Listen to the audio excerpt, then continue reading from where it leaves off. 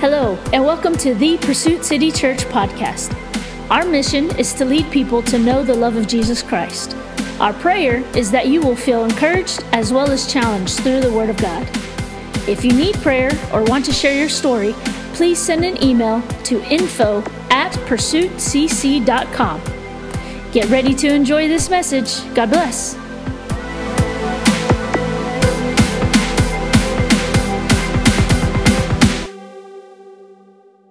I want to recap for you what you didn't get to hear if you missed it. Luke 11:33-36 says this, because this is our main text for the whole series. No one, after lighting a lamp, puts it in a cellar or under a basket, but on a stand, so that those who enter may see the light. Your eye is the lamp of the body. When your eye is healthy, your whole body is full of light. But when it is bad, your body is full of darkness. Therefore, be careful lest the light in you be darkness. If then your whole body is full of light, have no part dark. It will be wholly bright, as when a lamp with its rays gives you light. What we discovered last week is that there were 6 different meanings to this word light. In fact, almost each one of these words, light or lamp, is a different understanding of the word light. And so I'm not going to do it all over again, but we went through each word and we found out what each word meant, and we found out how important each word was. And it all describes something very important. But what we're going to quickly recap is that the word light also means the word rays or spectrums. And spectrums was defined as a band of colors. Okay, remember that, a band of colors as seen in a rainbow, produced by separation of the components of light by the different degrees of refraction according to wavelength. You got it? Okay, throw up that picture because we didn't have it last time. I was pointing at it. Okay, look, there's the spectrum. This is interesting, isn't it? Isn't it? The rainbow is spectrum.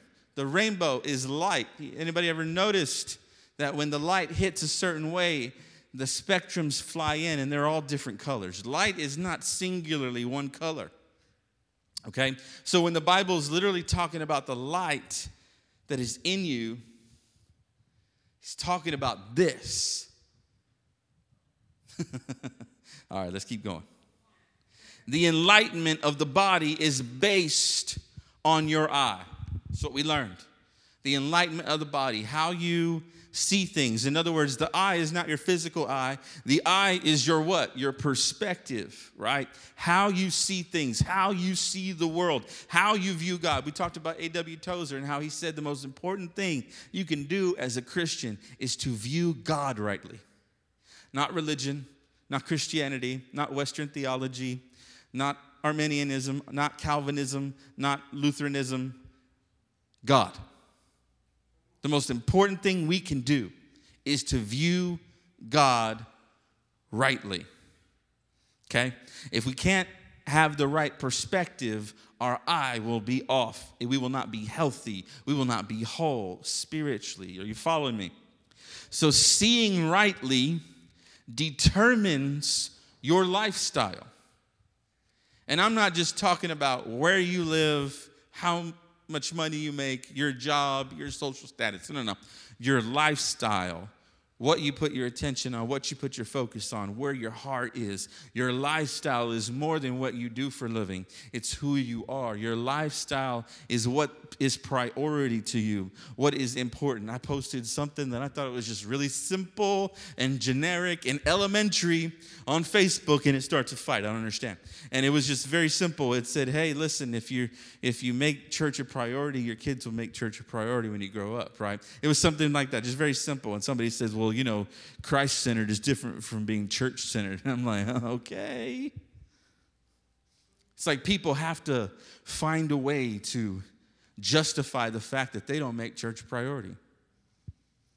And so when you just slightly hint at it, it's like they feel convicted. And I'm like, I ain't even talking to you, bro.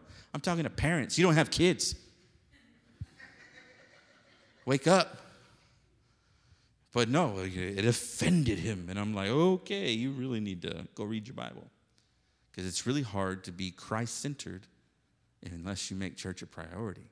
Because you don't learn how to be Christ-centered unless you learn from a community of Christ-centered people. How many of you that are Christ-centered in this house learned from a community-minded grandma, father, mother, teacher, pastor who told you the body is important, right? And so it's about lifestyle. It's about perspective. If your perspective is off, your lifestyle is off. If your perspective is unhealthy, if you don't view God, if you don't view his body the way he views it, your perspective is unhealthy. Your eye is bad. Therefore, your whole body is bad. Are you following me yet? Boom.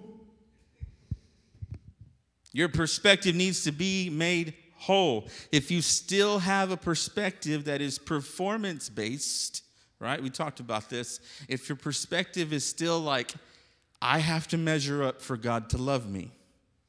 If that's still your perspective, that's religion. And if that's your perspective, that religious focus takes your eye actually off of Jesus, which is what makes your wholeness, your whole being in a bad state. If you're feeling unhealthy spiritually, you have to change your perspective. You have to change how you view God. You have to change not just what you're looking at physically. Yes, that matters, but I'm talking about what you look at spiritually. Here's the thing. And I didn't say this last week, but I'm throwing it in. It's this idea that I heard long ago. It's called fruit versus root. Follow that. Fruit versus root. Okay? And what that simply means is that it's not just about disciplining what you do or what you look at, but rather having a conversion in your perspective. Here's why. Because if you try to discipline yourself without a conversion of your internal perspective, you will just create perpetual futility. You will create perpetual bankruptcy. Because you're trying to discipline yourself to do something that only internally you have to do. If you try to subject your body, your mind, your physical nature, your emotions to bend to something that is quote unquote the right thing to do without converting who you actually are, you will always be in a perpetual cycle of falling. Okay. What did we learn that darkness was? Sin. Sin is the darkness, right? I love that sound.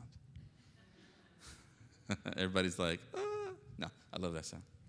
Sin is the darkness. And what do we learn about darkness? Yes, we know that there are a lot of dark things in the world. There's a lot of emptiness in the world. There's a lot of hate, a lot of anger, a lot of rage in the world. But all of that is a result of sin. It's the whole idea of fruit versus root. That's the fruit. That's the fruit. That's the byproduct. That's the end result. The root is the darkness. The root is the sin. The root is the separation from the love of God. What did we learn darkness was? Darkness is to stand face to face with the perfect love of God and argue with him about why he loves you.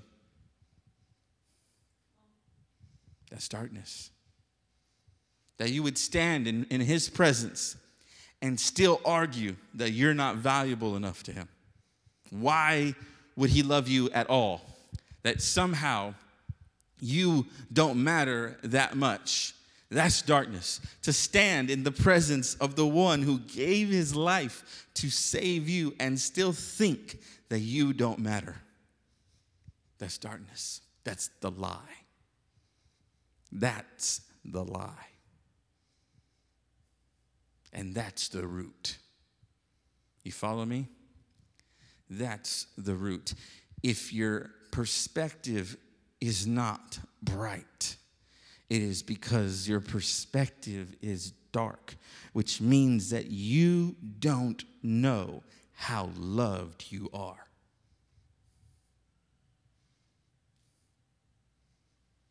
And I really wish I had the words to articulate how loved you are. Because if you ever get the revelation of that, it changes everything about you. It changes how you see everything. It changes how you see people. It changes how you see your family, how you see your neighbors, how you see the people at work, how you see yourself. It changes your perspective. You can try and discipline yourself all you want into being a good person. You will always end up in a cycle until you change your perspective. The light is supposed to deal with the darkness in you. And it's supposed to deal with the darkness in the person next to you. This is what John 8:12 says. This is what we read. Again, Jesus spoke to them saying, I am the light of the world. That word was phos, right? The Greek word was phos, which meant brilliance. It meant luminous. It meant amazing. All these things, right? I am the light of the world. Follows me will not walk in darkness, but will have the light of life. I want the light of life in me, right? I want to dwell in the light of life, the light of the world. Jesus was claiming here that he was the exclusive source of spiritual light. He's it. There is no other. There is nothing that compares. There is no other religion, no other God, no other entity, no drug that can give you the light of life. He is the exclusive source of spiritual light. In Matthew 5:13, though, he turns the tables and he says, you are the salt of the earth, but the salt loses its taste. How shall the saltiness be restored? It is no longer good for anything except to be thrown out and trampled under people's feet. And verse 14 says, you are the light of the world. Same word, phos, that Greek word phos, means you are the brilliance. And what was the other word? Fire. You are the fire of the world. You are what makes things keep moving. So first he says, I am the light of the world. Then he turns around and says, you are the light of the world. But if our eye is bad, if our perspective is off, if we don't see ourselves as the light of the world, how then can we shine? A city set on a hill cannot be hidden, nor do people light a lamp and put it under a basket, but on a stand, and it gives light to all in the house. In the same way, let your light shine before others so that they may see your good works and give glory to your Father who is in heaven. Can someone say amen? So what am I saying here? It might surprise you, but what all this means is that if you have the right perspective, if you have the right perspective, it impacts the amount of light that this body experiences.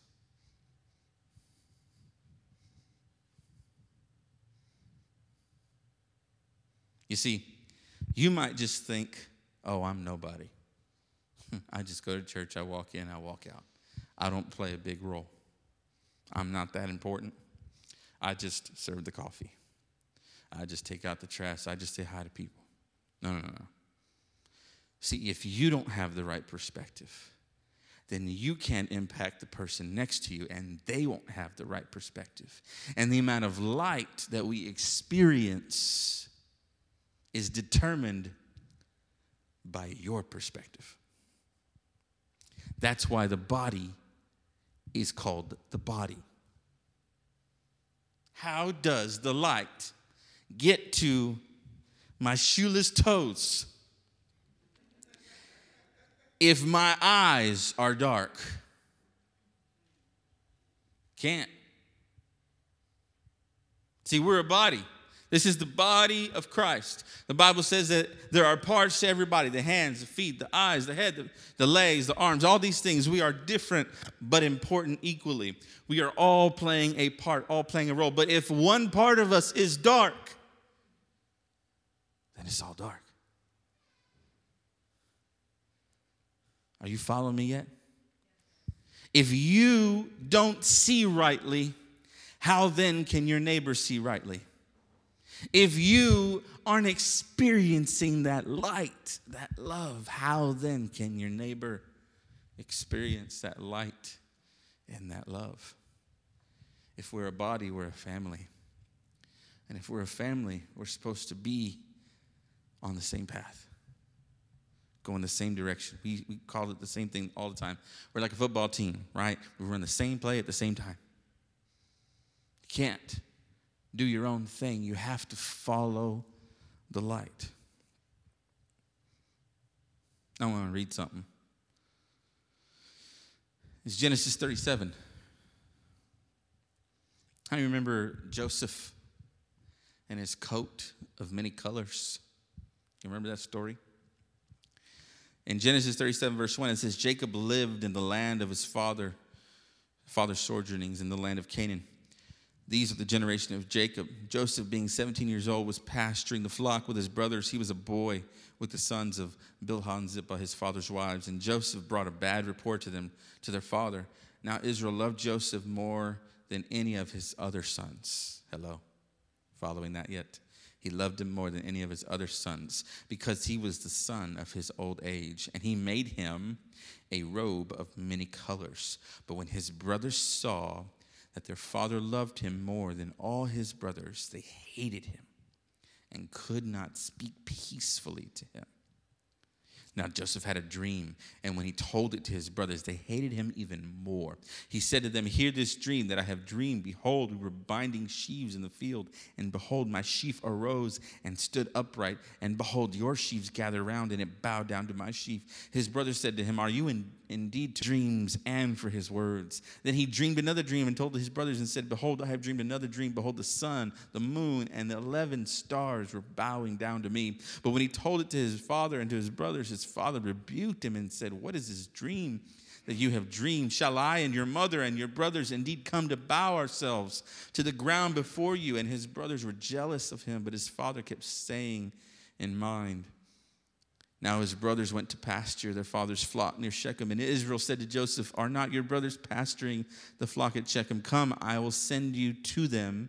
And he said to him, here I am. So he said to him, now go now and see if it is well with your brothers and with the flock, and bring me word. So he sent him from the valley of Hebron and came to Shechem. And a man found him wandering in the fields. And the man asked him, what are you seeking? He says, I'm seeking my brothers. He said, tell me, please, where they are pasturing the flock. And the man said, they have gone away, for I heard them say, let us go to Dothan. So Joseph went after his brothers and found them at Dothan. They saw him from afar, and before he came near, they conspired against him to kill him. They said to one another, here comes this dreamer. Come now, let us kill him and throw him into one of the pits. Then we will say that a fierce animal has devoured him. We will see what becomes of his dreams. But when Reuben heard it, he rescued him out of their hands, saying, let us not take his life. And Reuben said to them, shed no blood, throw him to the pit where in the wilderness, but not lay a hand on him. Then he might rescue out of their hand to restore him to his father. So when Joseph came to his brothers, they stripped him of his robe, the robe of many colors that he wore. And they took him and threw him into a pit. The pit was empty. There was no water in it. They sat down to eat, and looking up, they saw a caravan of Ishmaelites coming from the Gilead with their camels bearing gum, balm, and myrrh, and the way they're carrying it down to Egypt. Then Judah said to his brothers, what profit is it if we kill our brother and conceal his blood? Let us sell him to the Ishmaelites, and let not our hand be upon him, for he is our brother, our own flesh. And his brothers listened to him. Then the Midianite traders passed by, and they drew Joseph up and lifted him out of the pit and sold him to the Ishmaelites for 20 shekels of silver. They took Joseph to Egypt. When Reuben returned to the pit and saw that Joseph was not in the pit, he tore his clothes and returned to his brothers and said, the boy is gone, and where shall I go? Then they took Joseph's robe and slaughtered a goat and dipped the robe in blood. And they sent the robe of many colors and brought it to their father and said, "This is what we have found. Please identify whether it is your son's robe or not." And he identified it and said, "It is my son's robe. A fierce animal has devoured him. Joseph is without doubt torn to pieces." Then Jacob tore his garments and put sackcloth on his loins and mourned for his son many days. All his sons and his daughters rose up to comfort him, but he refused to be comforted and said, "No, I shall go down to Sheol to my son mourning." Thus his father wept for him. Meanwhile, the Midianites had sold him in Egypt to Potiphar, an officer of Pharaoh, the captain of the guard. This story is important. Number one, Joseph was the favorite. Joseph was the favorite son.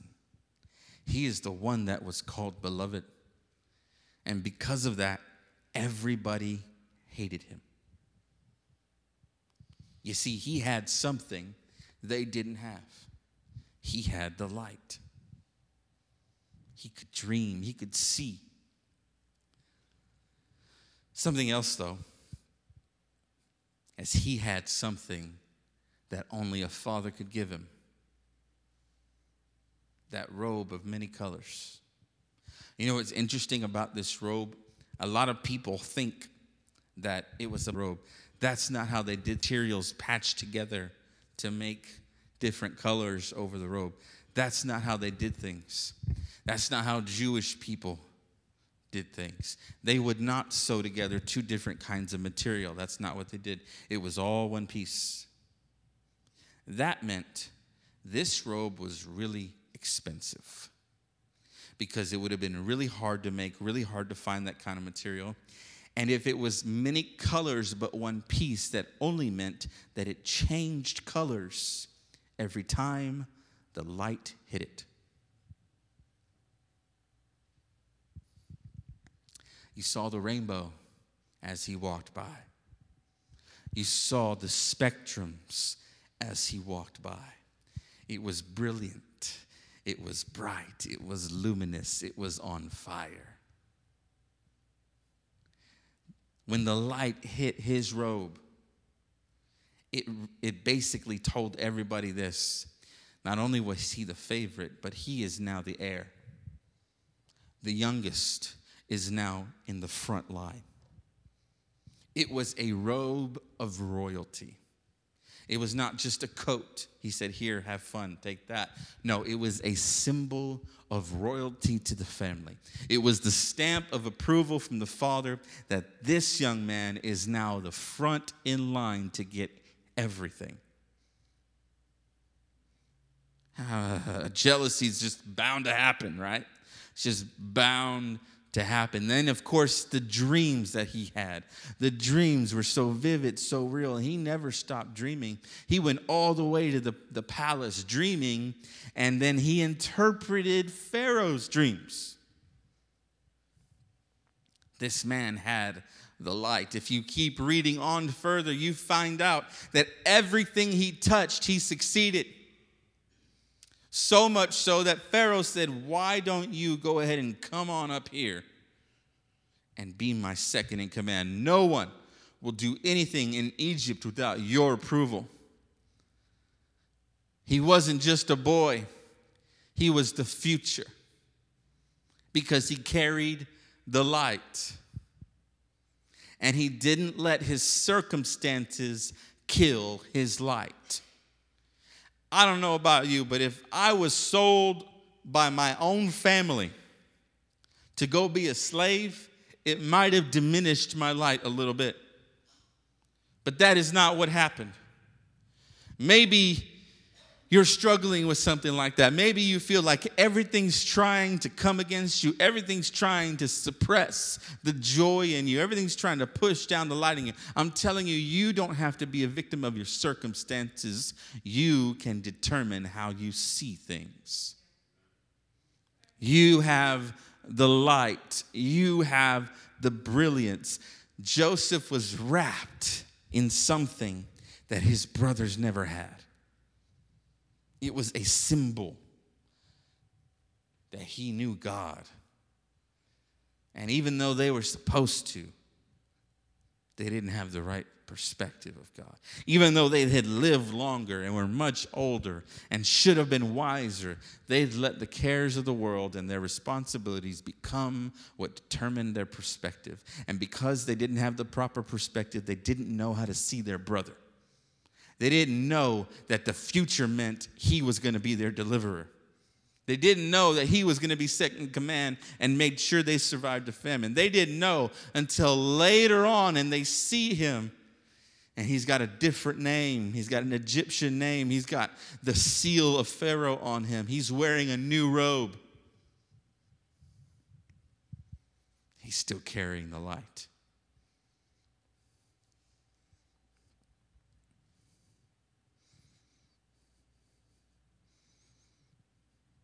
That's why the identity part is the key.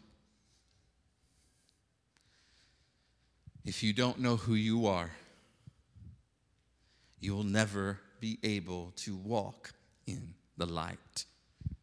You have to know who you are. You're beloved.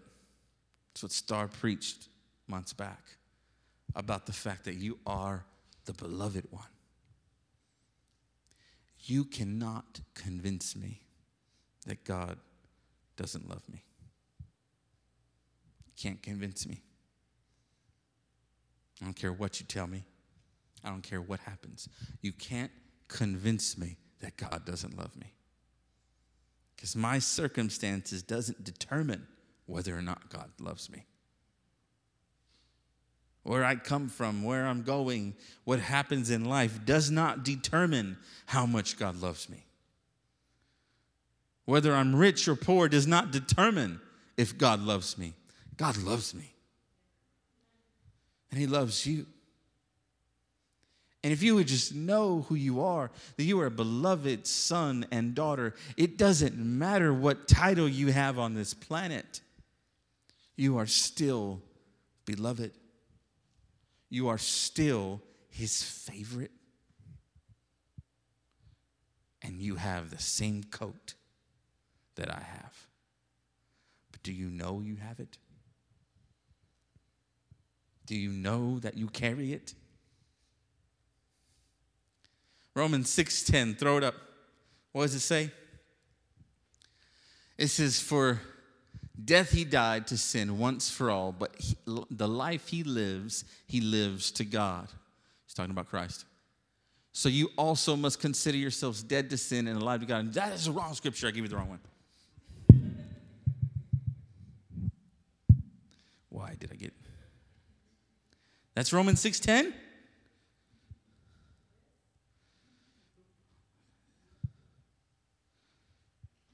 Huh. Okay, I'll just reference it from my own brain. I guess I forgot where it's at. The Bible says that the same Spirit that raised Christ from the dead, what? Dwells in us.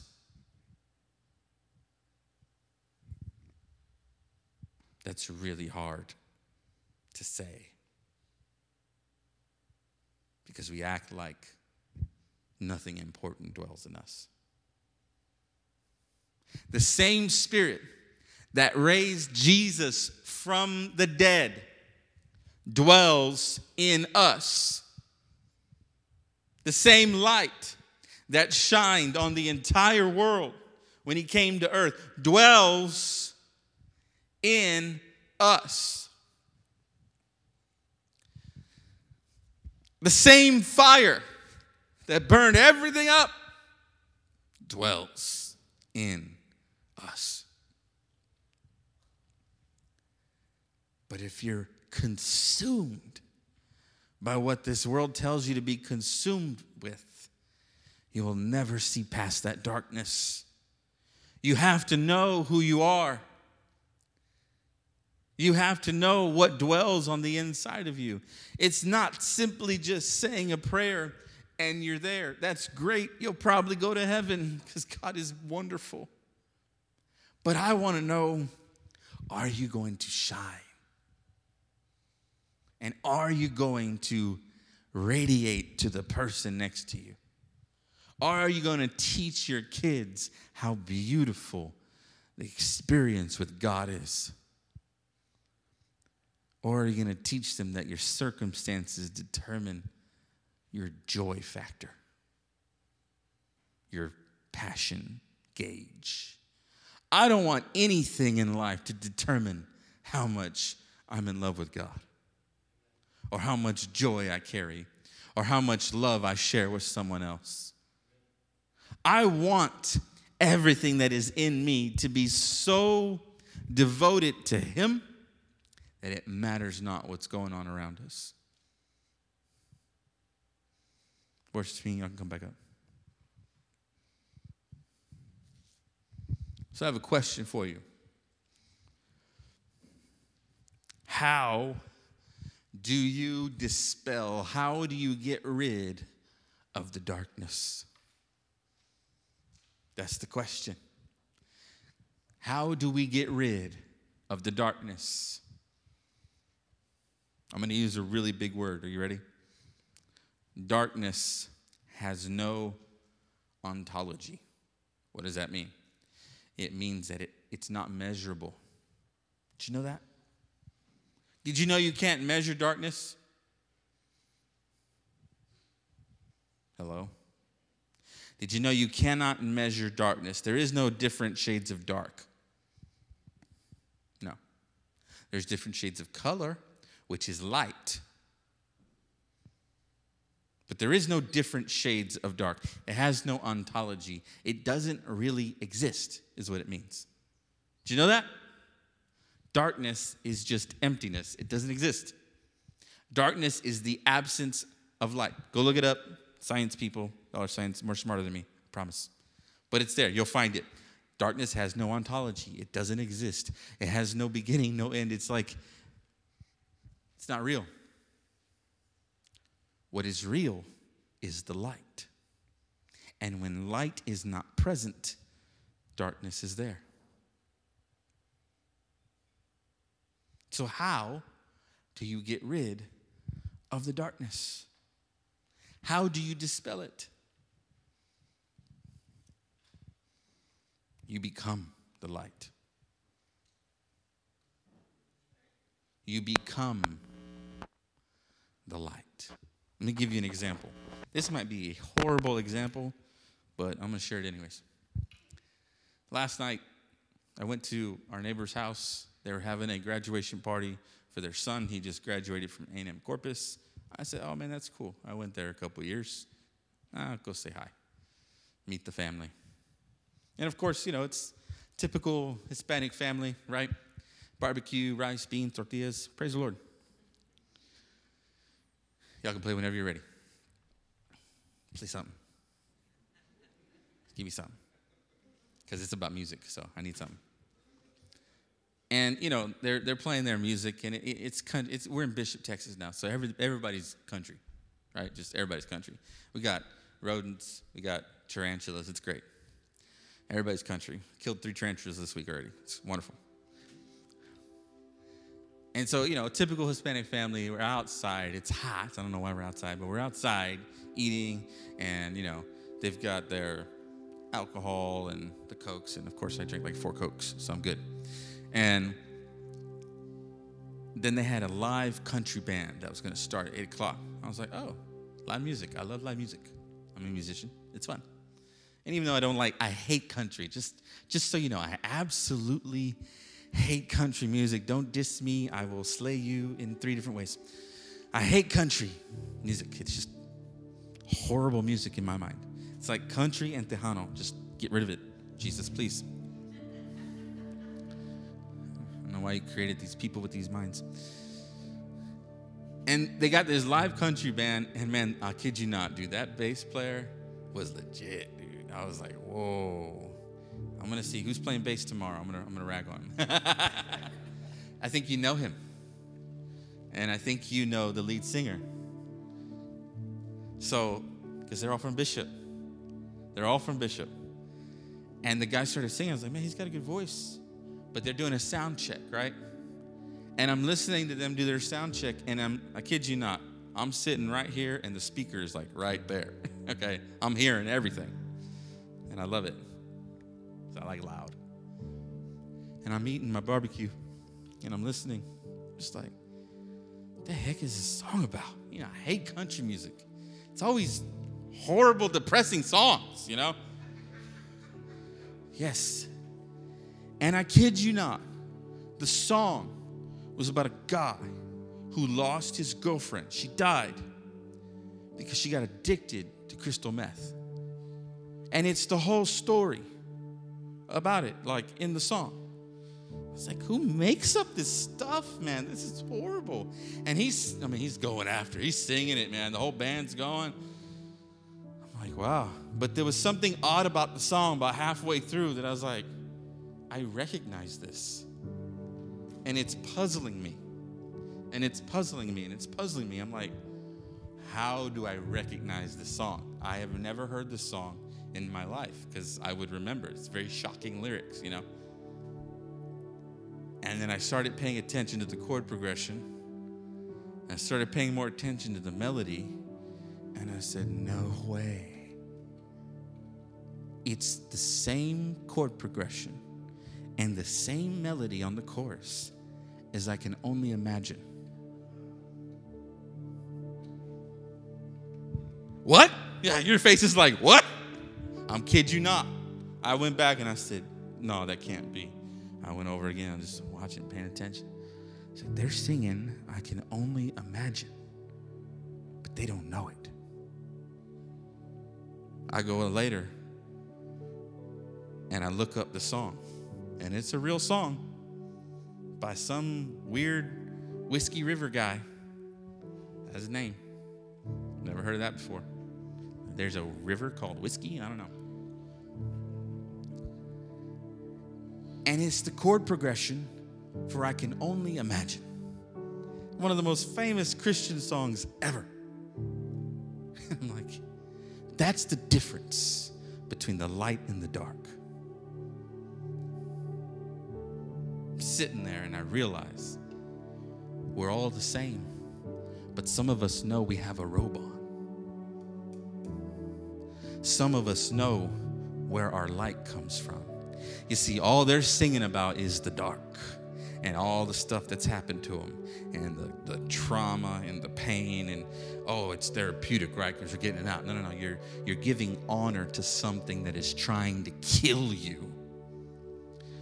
I am trying to dispel that darkness. You see, it's like y'all's band, right? I love screamo music. If you didn't know that, I love it. It's awesome. Can't scream like y'all, but whatever. And when I was a youth pastor, we had a lot of kids that were into that music, and they created these bands, the screamo bands, right? And I even recorded a couple of albums. It was fun. It was great. I love it. But it was so interesting when they would go play. The only places they were ever invited to go play was bars, because that's the only places that music was allowed, because to them, to most churches, the style was the darkness. It has nothing to do with style. It's the heart. I just listened to I Can Only Imagine in the most depressing form I've ever heard. It has nothing to do with style. Same chords, same melody, different heart. He didn't know he was singing into the darkness. He probably doesn't even know that song is about the light. He doesn't even know. But when you change the heart behind the issue, when you change the heart behind what you're delivering, it changes everything. That's perspective. That is how you see things. That is your eye. If your whole eye is dark, your body is dark. He couldn't see the fact that he's playing a worship song and he's crying about his pain in the process. He couldn't see the light. How do you dispel the darkness? You have to become the light. You have to become what God has called you to become. Let's stand. You have to know who you are. You have to know that you're beloved. You have to know that your identity is not measured by this world's standards. Your identity is measured by God's standards. And He loves you to a degree that I can't even put into words. So He only could display it by showing us. And then He only was able to tell us by saying, no greater love has anyone than to lay down his life for his friends. Do you know how much light you have to have on the inside of you to lay down your life for your friends? The light of life.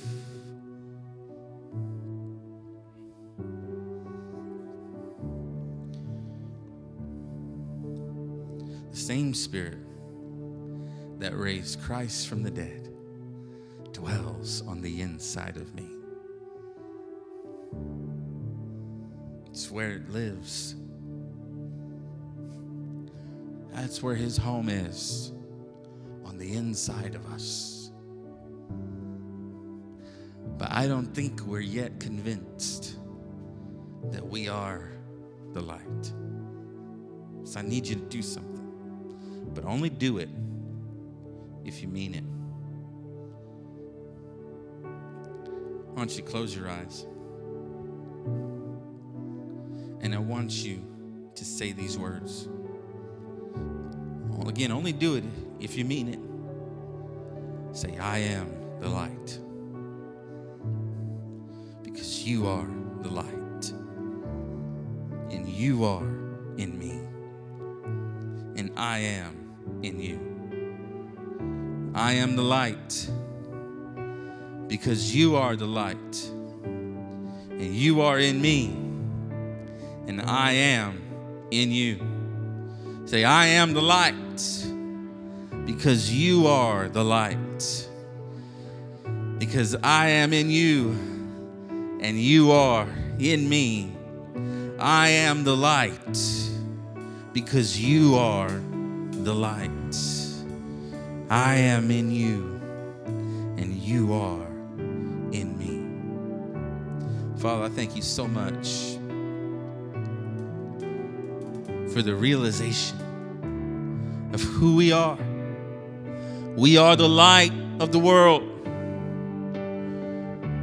We are a city set on a hill, not to hide, not to cower in fear, not to worry and doubt about what's coming or what could happen or where we're going. No. We are here to illuminate the planet. We are here to burn. We are here to be radiant. We are here to show your brilliance. Lord, I pray that we become everything you've called us to become. I pray that you help us show your brilliance in us. We are your representatives here. We are your ambassadors here. We are the light because you are the light. And we say thank you, Lord, that let your light shine in us. Let your glory shine all around us.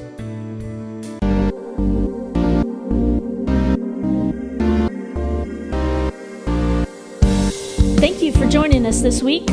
Our vision is to plant churches that are life-changing. If you would like to support our ministry, you can easily do so by visiting our website, pursuitcc.com. Also, follow us on all social media outlets by using @PursuitCC. Thank you, and God bless.